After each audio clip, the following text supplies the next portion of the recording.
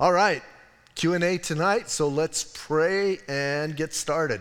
Father, we do just lift up the time tonight and pray, God, that, Lord, that people would get answers for things that are in their hearts and things that are maybe even bothering them. So I pray that you would just guide this time, that you would bless this time, and pray for wisdom, Lord, that they would get answers for what's there, that you would provide those. And so we just give you this time, look forward to it, and thank you for it in Jesus' name. Amen. Hey, as Pastor Rob mentioned, the bad thing he didn't mention is we were talking about this in the back room, and he said, when did this take place? And I said, in the mid-60s, like 66, and he goes, oh, that was the year I was born. Like, I'm going, dude, that was rude. So anyway, now we know when Pastor Rob was born, 1966. So I just thought I'd let y'all know that. But anyway, hey, as we're getting ready, I like to lay out a couple ground rules. I think the way you can get involved is up there. But in here, we don't want you texting or using Facebook. We want you to ask questions. So once again, we're going to ask that if you have a question, stand up, give us a question, and we will repeat it here on the microphone so those who are watching online can hear, and then hopefully we will give you an answer. So that's the way we're going to be doing it. And the main ground rule is do not ask me a question you already know the answer to. And by that, here's what I mean. Don't ask me a question you just want to argue about. You know, if you're sincere about wanting to know something, that's fine. If you want to argue, see me afterwards, I'll argue with you. But we don't want to just argue up here and banter back and forth. So please, let's keep it to that. And hopefully we'll get some questions answered. So having said all of that, let's get ready and start. And now we have the awkward pause. Oh, look, right away. Hey, here we go. But it's an awkward question. Oh. Throughout the Bible, you'll read about demons. You'll read about possession of demons or bad spirits. Is that pretty much gone now? Or does that still occur today where people have bad spirits in them? Things like I'm reading in Mark now, where this bad spirit will throw the person to the floor, they foam in the mouth, all sorts of things, and then of course Jesus heals. Mm-hmm. But and maybe in my experience, I really don't see that very much or at all. So I'm not sure that actually exists today. So the question for everyone who might not have heard, biblical demon possession that you see throughout the Bible, does it still happen today? Is it still present? Right. Or is that gone and done with? Right. Good question, Corey. Go to Bisbee. No, I'm kidding.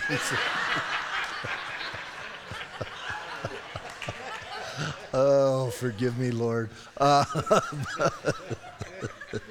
that is a good question. And, you know, I believe it's still going on today. And remember when we're reading the Gospels are a 3-year period? So 3.5 years maybe I'm just thinking of the time Jesus was ministering. And they weren't everyday occurrences. We read something and we're reading it in a short span of time and we think it's occurring often. So same with the book of Acts. The book of Acts is 20 years. And we think, boom, boom, boom, look at all this that's happening. So I believe the demons did not go away. People can still be demon-possessed. Having said that, I do not believe that believers can be demon-possessed. The Bible says, greater is he that is in me than he that is in the world. And I heard someone say it best, my heart's not a duplex, and God doesn't timeshare. So I think that's a great way to look at it and to put it. So I don't believe demons. I don't believe believers can be demon-possessed. I believe I've seen demon possession a couple times. One time, and not to just be funny, one time was in Bisbee. There was a lady who was definitely demon-possessed, but used that, and she was very heavily involved in the New Age and called it channeling spirits. But definitely, there was definitely a demonic presence in her. And some people wanted to go and cast that demon out. The thing is, it doesn't always work the way we think it's going to work. And then when I was in India, I saw demon possession up close and personal. So why do we not see it all the time? I think the same reason biblically you didn't see it all the time. I think it's an occasional thing. But I think it's still real and valid today. Does that help? It does, actually. Good. Especially about the part where you can't have both Christ in you and a demon. Right. There are those who teach that Christians can be demon possessed. I think that's, from my understanding of Scripture, I think that's a false teaching because Christ is in us. How could a demon be in there? Can we be oppressed by demons? Absolutely. And hassled in that way, but not possessed. Okay? Good. Okay, then we'll get to you. Let's do here and then. I was reading in Romans chapter 11, and I came across verse 25. For I do not desire, brethren, that you should be ignorant of this mystery, lest you should be wise in your own opinion, that blindness in part has happened to Israel until the fullness of the Gentiles has come in.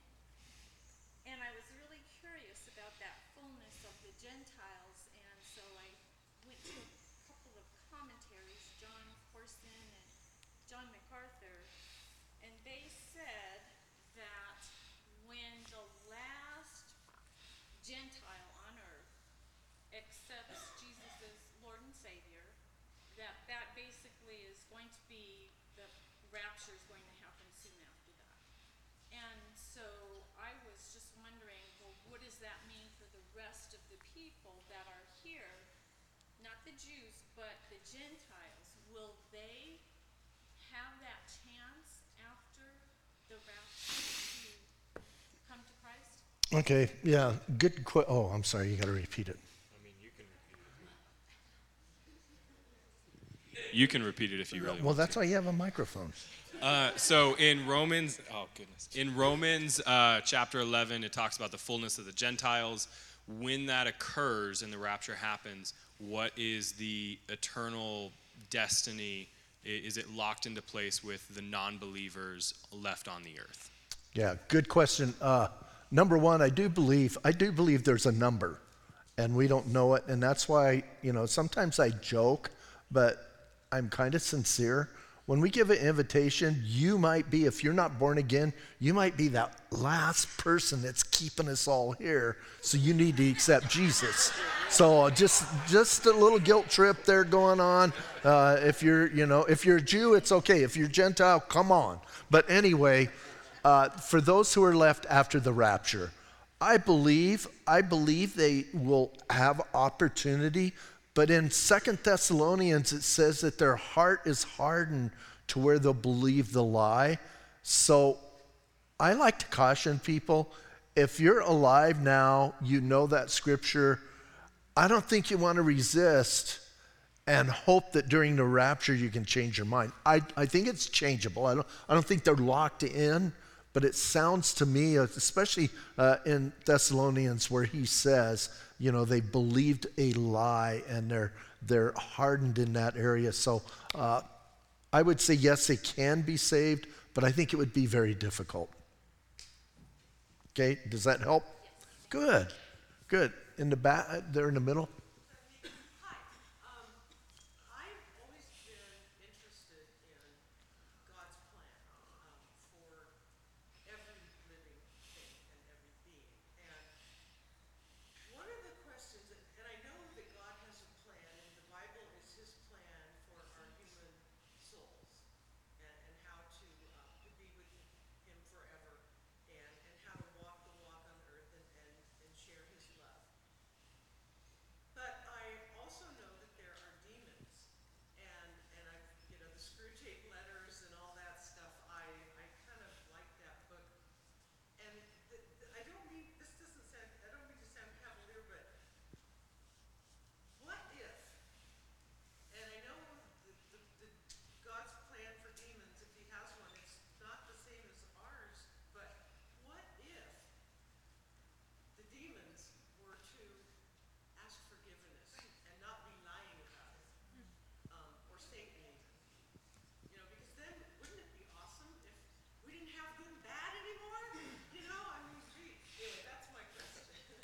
so essentially, can demons, can Satan repent and be sincere, be honest in that repentance, and come to Christ in that knowledge? Okay, great question. And I believe scripturally, as we look through Scripture, there was a time where they locked in their position, where they chose, I'm going to follow good or I'm going to follow bad. And I don't believe they can repent. Jesus came and died for humanity, not spirits. So, but I believe they're locked in, and they can't repent. They can't change their mind. That's something I think happened outside of our realm, and that's between them and God. We could put it that way.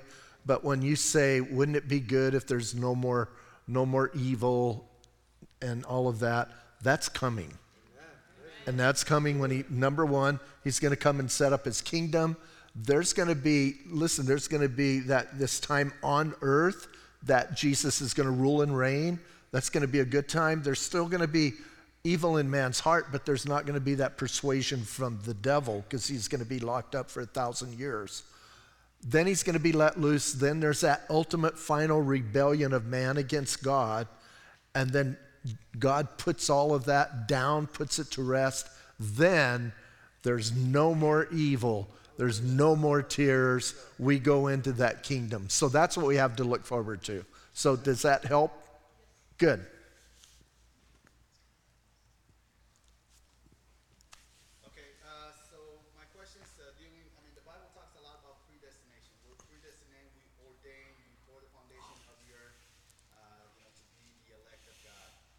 We can, get scriptures from Romans 8, 28, 30, and then Romans 9, Colossians, Ephesians, talks about predestination. However, in John, it also says that God so loved the world that he gave his only begotten Son. So God loves the world, but he predestined people to be saved only. So shouldn't be God so loved the predestined? There's trying to understand that. Okay. Yeah, No me school too. of ministry final questions. So how do you reconcile God so loved the world and died for the sins of the world whilst him predestining some?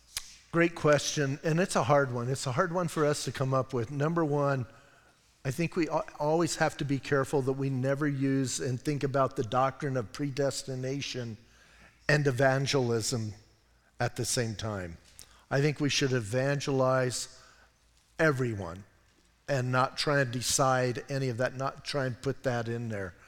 I do believe God so loved the world. Just because he's working in such a way and working out his plan doesn't mean that there's not that universal love that he has. Did Jesus die for the entire world? I believe he did. There are some in Calvinism who say, no, he only died for the elect. I understand, and here's the thing, I understand that theologically, and I even understand it logically by what we just stated on predestination, but it's not biblical. In 1 John 2:2, it says he's not only the propitiation for our sins, but the sins of the whole world. How do I reconcile that? I got to be honest, I've spent 30 years studying the Bible, looking at that back and forth. I haven't completely fixed it in my mind yet, but I know both are true, and I accept that by faith. I know I didn't help you at all, but that's my pat answer. So, sorry, Lolo. No, I don't like your questions. No, you can. This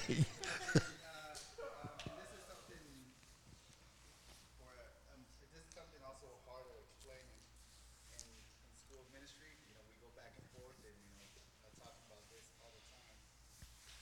It's in Romans 9 when he talks about God creating Pharaoh for that purpose.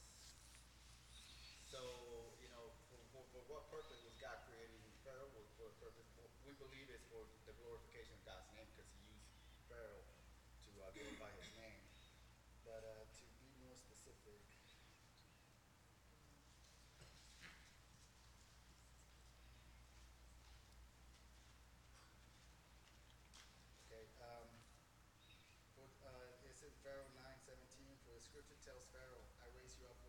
reason, so that I may display my power in you, and that in my name will be proclaimed in all the earth. Now we understand that.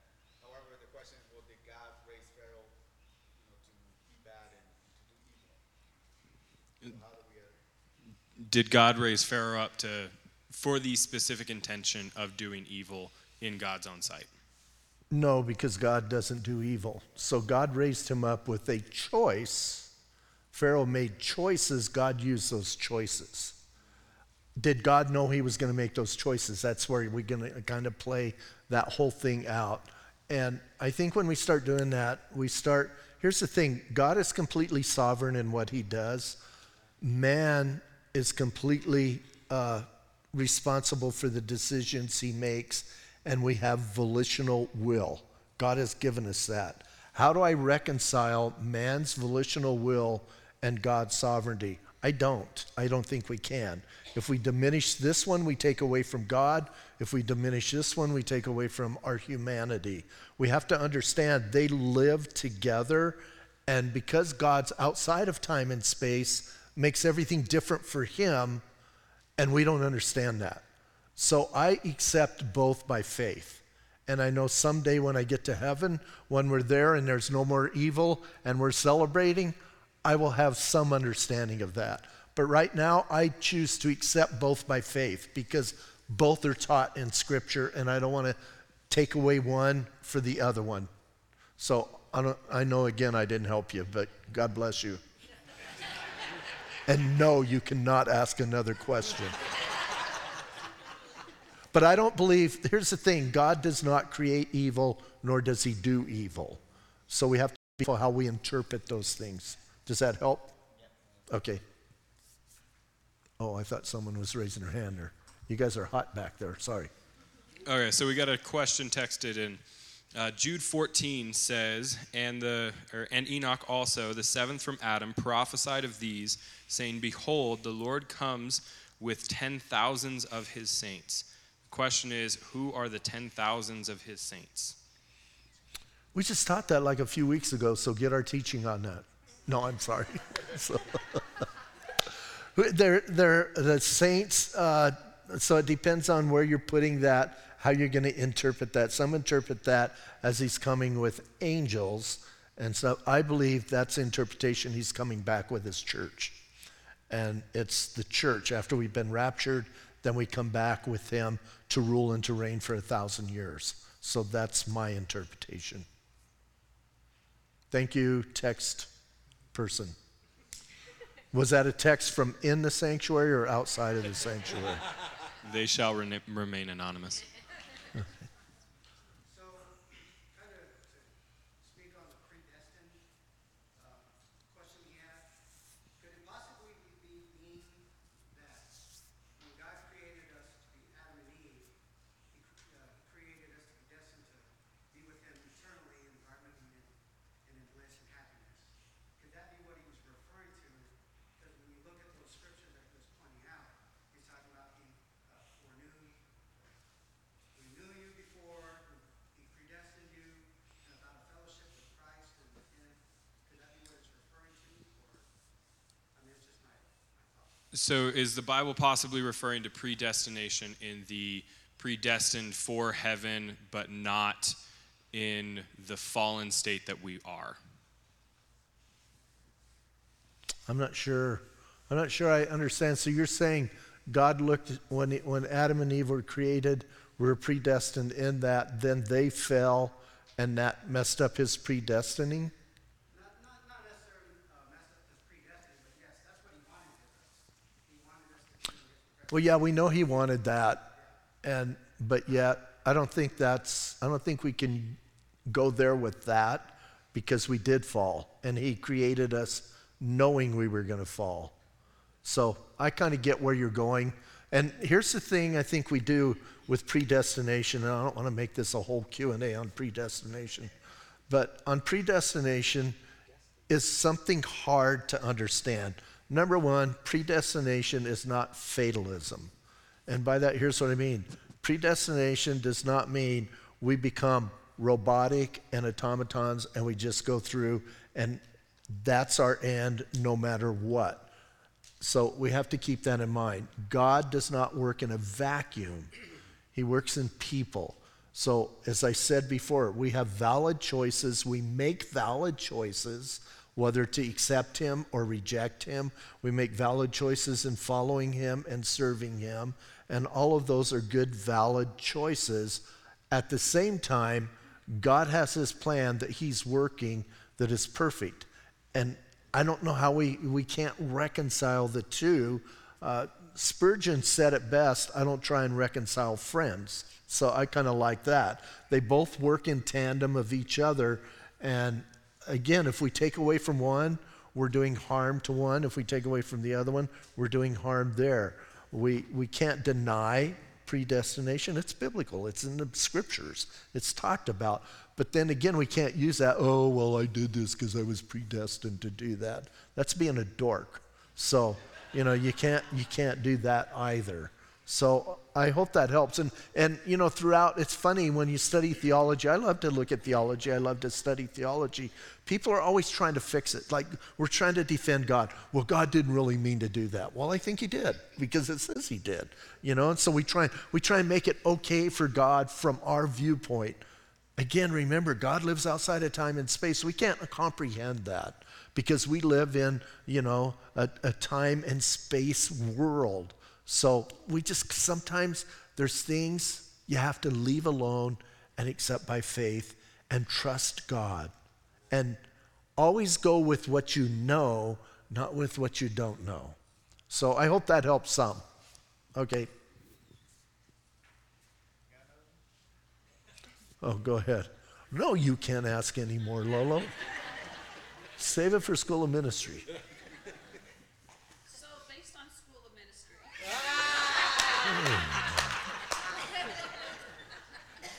actually have two questions, but I'll save it. I'll just ask one.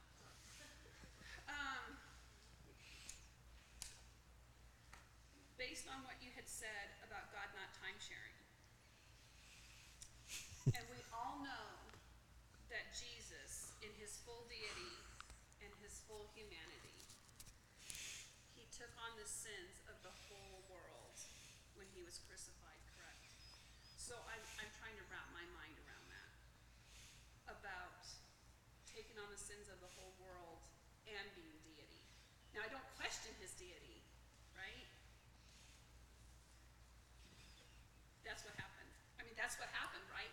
He took on the sins of the whole world and in his deity. So how could God in deity take on the sins of the world, be separated from himself, and all of the ramifications? I mean, that some of it, again, we got to be careful because we can't understand part of it. So, number one, Jesus did not become a sinner. He took on the sin, and he took on the punishment for that sin. Here's a, counter question. How could deity die? Because he died. He physically died. So, that's some question people have. And again, we have to be careful in all that. I don't understand. It's hard to comprehend everything that went on in the cross, all that means. And I believe we're going to spend eternity understanding that and putting it together. But yes, he took on sin as deity. But I in my mind, the way I resolve it is that sin didn't touch his deity, it touched his humanity. So I hope that helps. I don't know that he could separate. That's just my mind. And someone will probably write in and correct me and fix it. But someone smarter than me. We'll get some theologians in here. So does that help at all, Brenda? Yeah. Okay, Lolo. Golly. Do you guys ask these questions in School of Ministry? Oh, okay. All right. We need to do a separate School of Ministry Q&A. So fasting. I know Jesus said when you fast. So I'm trying to get myself understanding better so I can do it biblically. Understanding what was fasting done in biblical terms and what is the purpose of fasting. So why do we fast, and what is the purpose behind doing it? How is it different? In Isaiah 50-something. I don't have the exact scripture. He talks about this as a fast. And I believe we fast, and as he talks about it, we fast to put our hearts in the right place, to get us in the right place to hear from God, and that we can be used of God, I think even in more powerful ways. We want to put ourselves in that position. So in fasting is denying something good for something better, is the way I look at it. And so the purpose is for me to get in a right place where I can hear God and receive from God. And I think, and then he talks about breaking the chains and et cetera. I think we need to fast to put ourselves in that position so we can be better used of God also. So it's not the hunger strike. You've heard me talk about that, right? Some people say, I'm going to fast till God does such and such. That's called a hunger strike. So we're not fasting to move God, we're fasting to change us and put us in that place. Does that help? And so we want to understand, and I believe, here's an example. Years ago, we were witnessing to this couple, and the lady was coming close to accepting the Lord. And Gaynell said, hey, we should fast and pray so that she'll come to the Lord. And I said, I don't want to do that. Like, I love food, right? And I'm thinking, I love food more than her. So I don't want to do that. And Gaynell said, come on, man. And this is crazy, right? So here's my wife, come on, you can do it. And I go, no, I don't think I can do it, man. I love food too much. And so she says, come on, let's just fast. Let's do this. And let's fast and pray. And that was one evening, and we prayed together and, quote, started a fast. And within hours, there was a phone that went off. Was that you?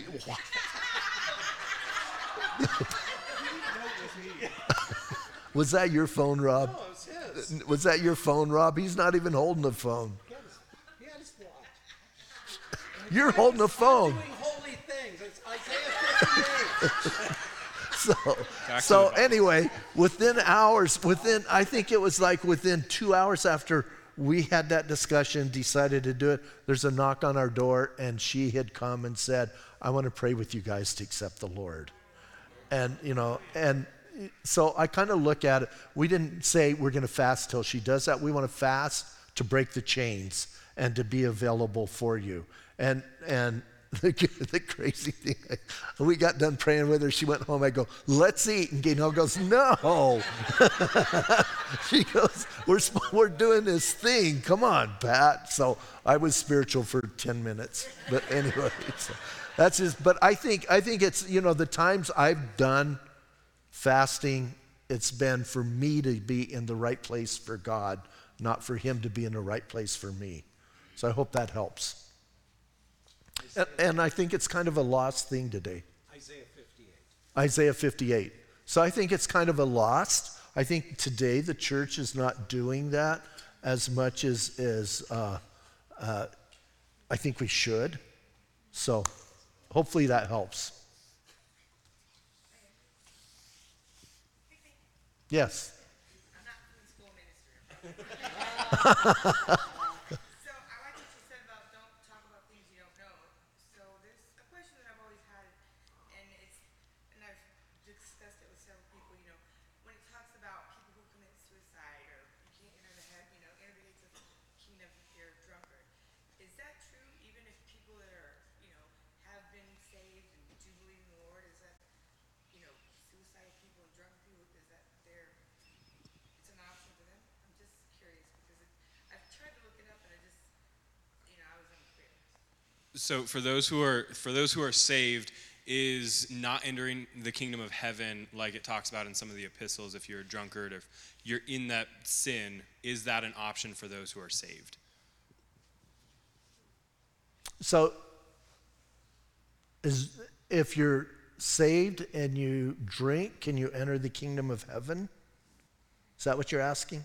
No, I just always, it had been explained to me before when I was younger, is it like if you are in a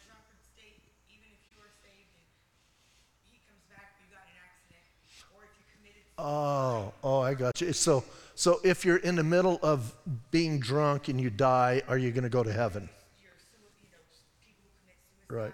Okay. Good question. I think that's a very fair question.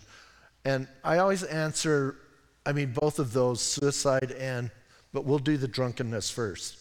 So if I'm a believer and I blow it and I start drinking and I get drunk and I crash my car and I die, am I going to go to heaven?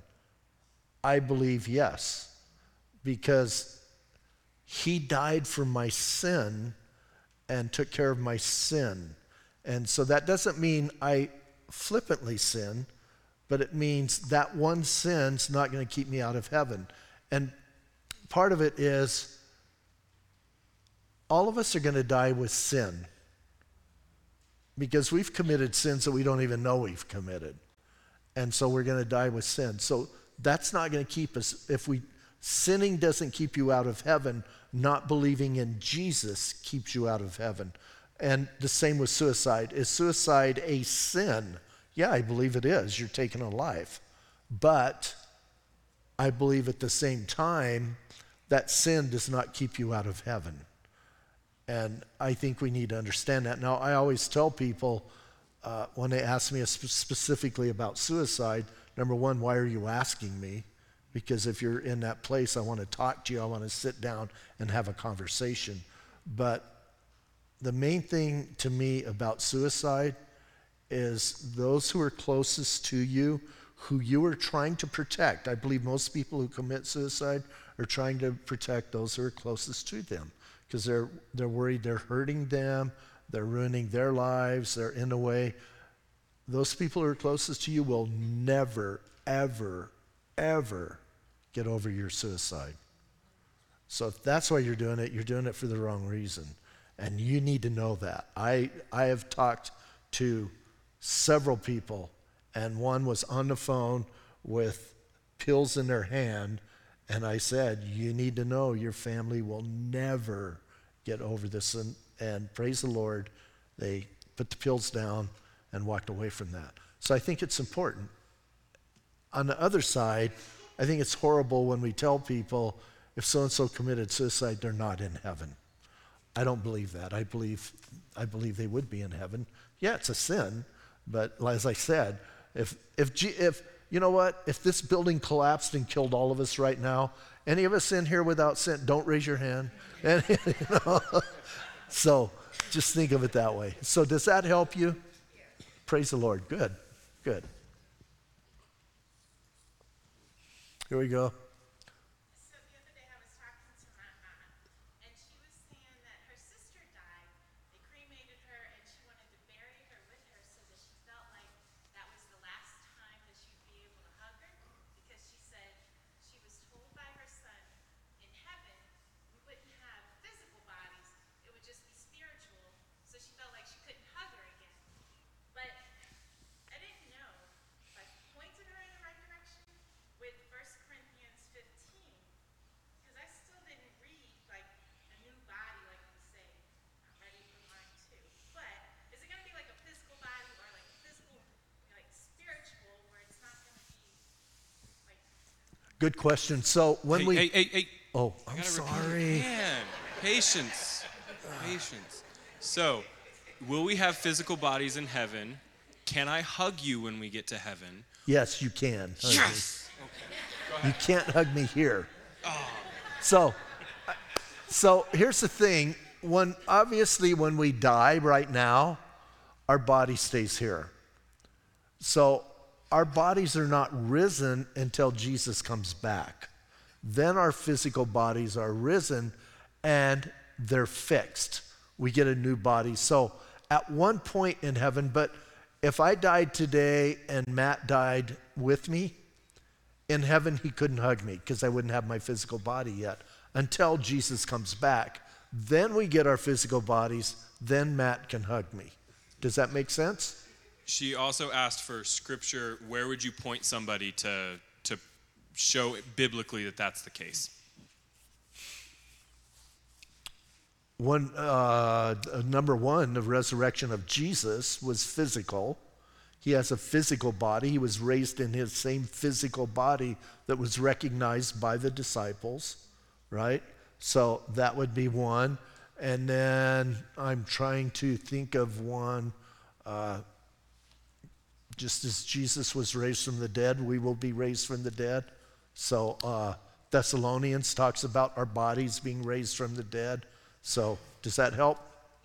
Good. In the back again. So I have a question about cremation and being buried. So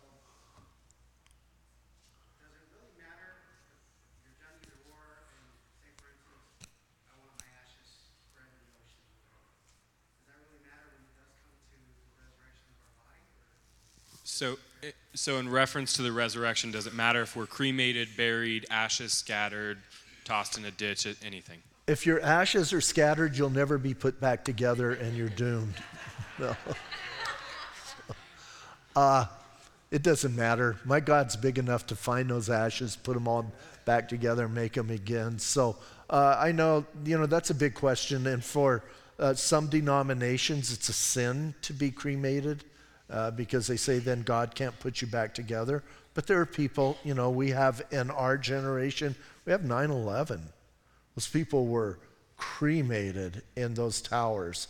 God can't put them back together. That's unfair, So, and some of their ashes got blown all over, right?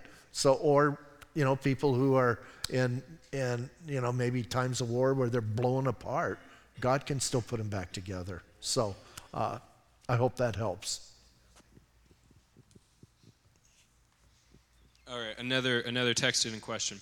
When a believer dies, especially if they have an illness, either chronic or terminal, we often say how wonderful it is that they are now healed and pain-free. What about unbelievers? Do they get healed as well, or do they spend eternity with whatever illness they had plus the torment of hell? That's a good question. I'm not sure about. Did you repeat that? No, I'm not sure about that illness. That's kind of a good question. I don't know if they get healed, but they're in torment forever. So the healing or not, I don't think it really matters. So that's kind of an interesting, Yeah, I don't know. I don't think you want to teach that at a funeral. Just saying. Like, oh, sorry, man, they didn't get healed here, and they're not so. All right, last one that was texted in. When pastors disagree in Bible interpretations, how are we supposed to know whose interpretation is correct? An example of this is the interpretation of Genesis. Genesis 6:1-4, and the sons of God.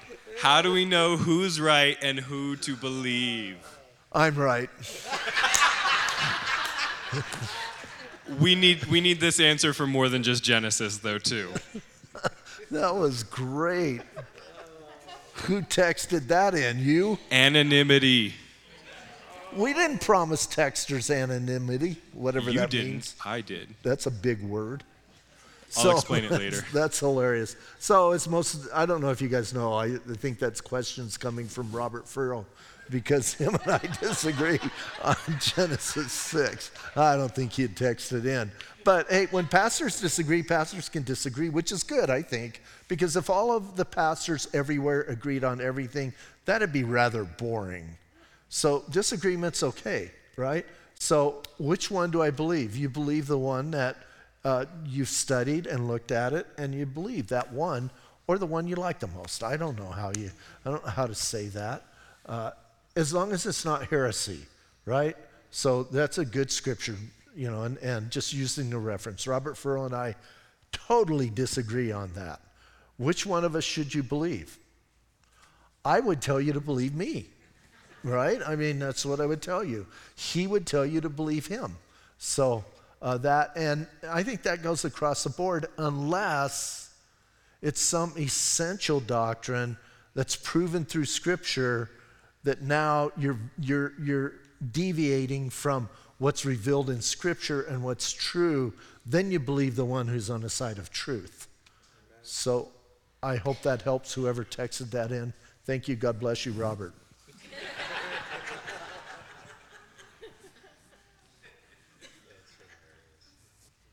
Man, in-house, here we go.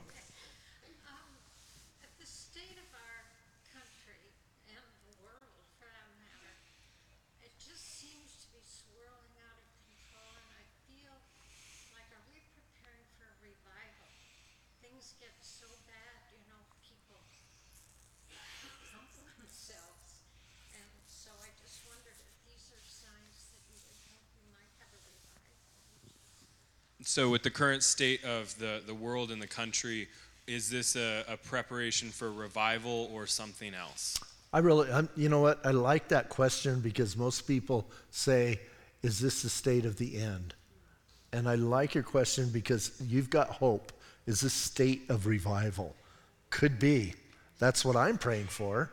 I want to see the world changed. I want to see God pour out his Spirit again and do this massive work in our time. I mean, wouldn't that be phenomenal to watch God move in the hearts of people that we never thought he was going to move in and change our world and change the direction? So I don't know, but I'll pray with you on that. Yeah, I think that's a great, great outlook on things rather than just being negative. So good job. Hey, it's close to 8. We can do one more, one quick one. Just to expand on that a little bit, we were talking about demon possession. I personally feel there's a lot of evil in the world, and especially in relation to our country and the world. What is the difference between, is there possession of evil, or is it the same as being demon possessed? Do you understand what I mean? I think I do. I don't, so go ahead and elaborate So on the question is, I believe what you're saying, is it just evil or is it demons at work doing things? And I think a little bit of both. Remember, I think what we're seeing in our country is the fruit of rejecting God. Going all the way back to, the dark times when I was in school, way before Rob was born. We used to pray. We used to salute the flag. You could open the Bible. They banned all of that from school during my time in school. So I think we're seeing the fruit of that. So some of it are decisions against God that we've made that are definitely just bad decisions, evil decisions. And some of it is demonic influence. I believe some of the issues with transgender and the LGBTQ plus stuff going on. I think that is demon pushing that to the degree that it's going, that it's absolutely insane. So a short answer is yes. Both. Okay? All right? Good questions tonight, huh? Yes. Yep. All right. So, let's all stand up and pray. Oh, you guys are great. Father, we do pray, Lord, that God, we could stay close to you. I think of these questions and good questions tonight and sincere questions of trying to figure out life, trying to figure out our relationship with you. And I pray that this has given some of us the hope that we need. I pray that it's given some of us an insight into Scripture and who you are and who we are.